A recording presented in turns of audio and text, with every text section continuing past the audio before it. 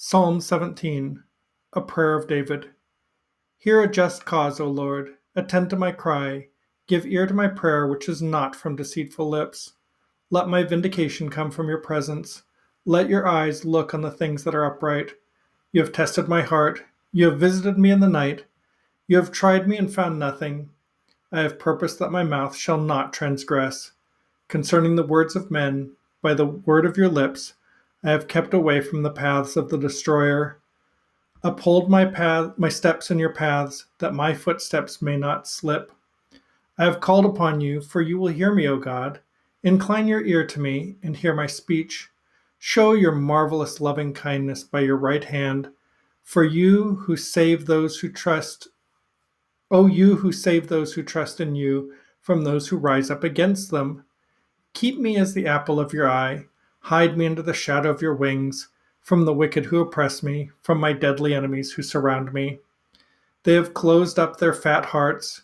With their mouths they speak proudly. They have now surrounded us in our steps. They have set their eyes, crouching down to the earth, as a lion is eager to tear his prey, and like a young lion lurking in secret places. Arise, O Lord, confront him, cast him down. Deliver my life from the wicked with your sword, with your hand from men, O Lord, from men of the world who have their portion in this life, and whose belly you fill with your hidden treasure. They are satisfied with children, and leave the rest of their possession for their babes. As for me, I will see your face in righteousness. I shall be satisfied when I awake in your likeness. Reading from the New King James Version. I attempted this once with the King James and stumbled over a few words and didn't feel like I really understood the meaning myself, and figured maybe we would skip the King James until later. I have an idea for that. I wonder if you have an idea too of when I might get to it.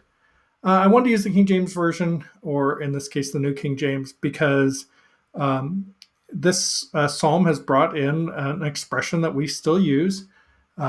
In verse 8, it says, "Keep me as the apple of your eye."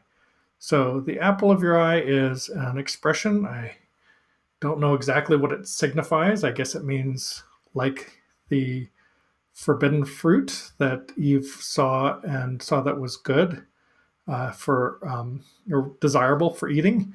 I wonder if this is the same idea, or if maybe it has nothing at all to do with it. The fruit was probably not an apple anyway.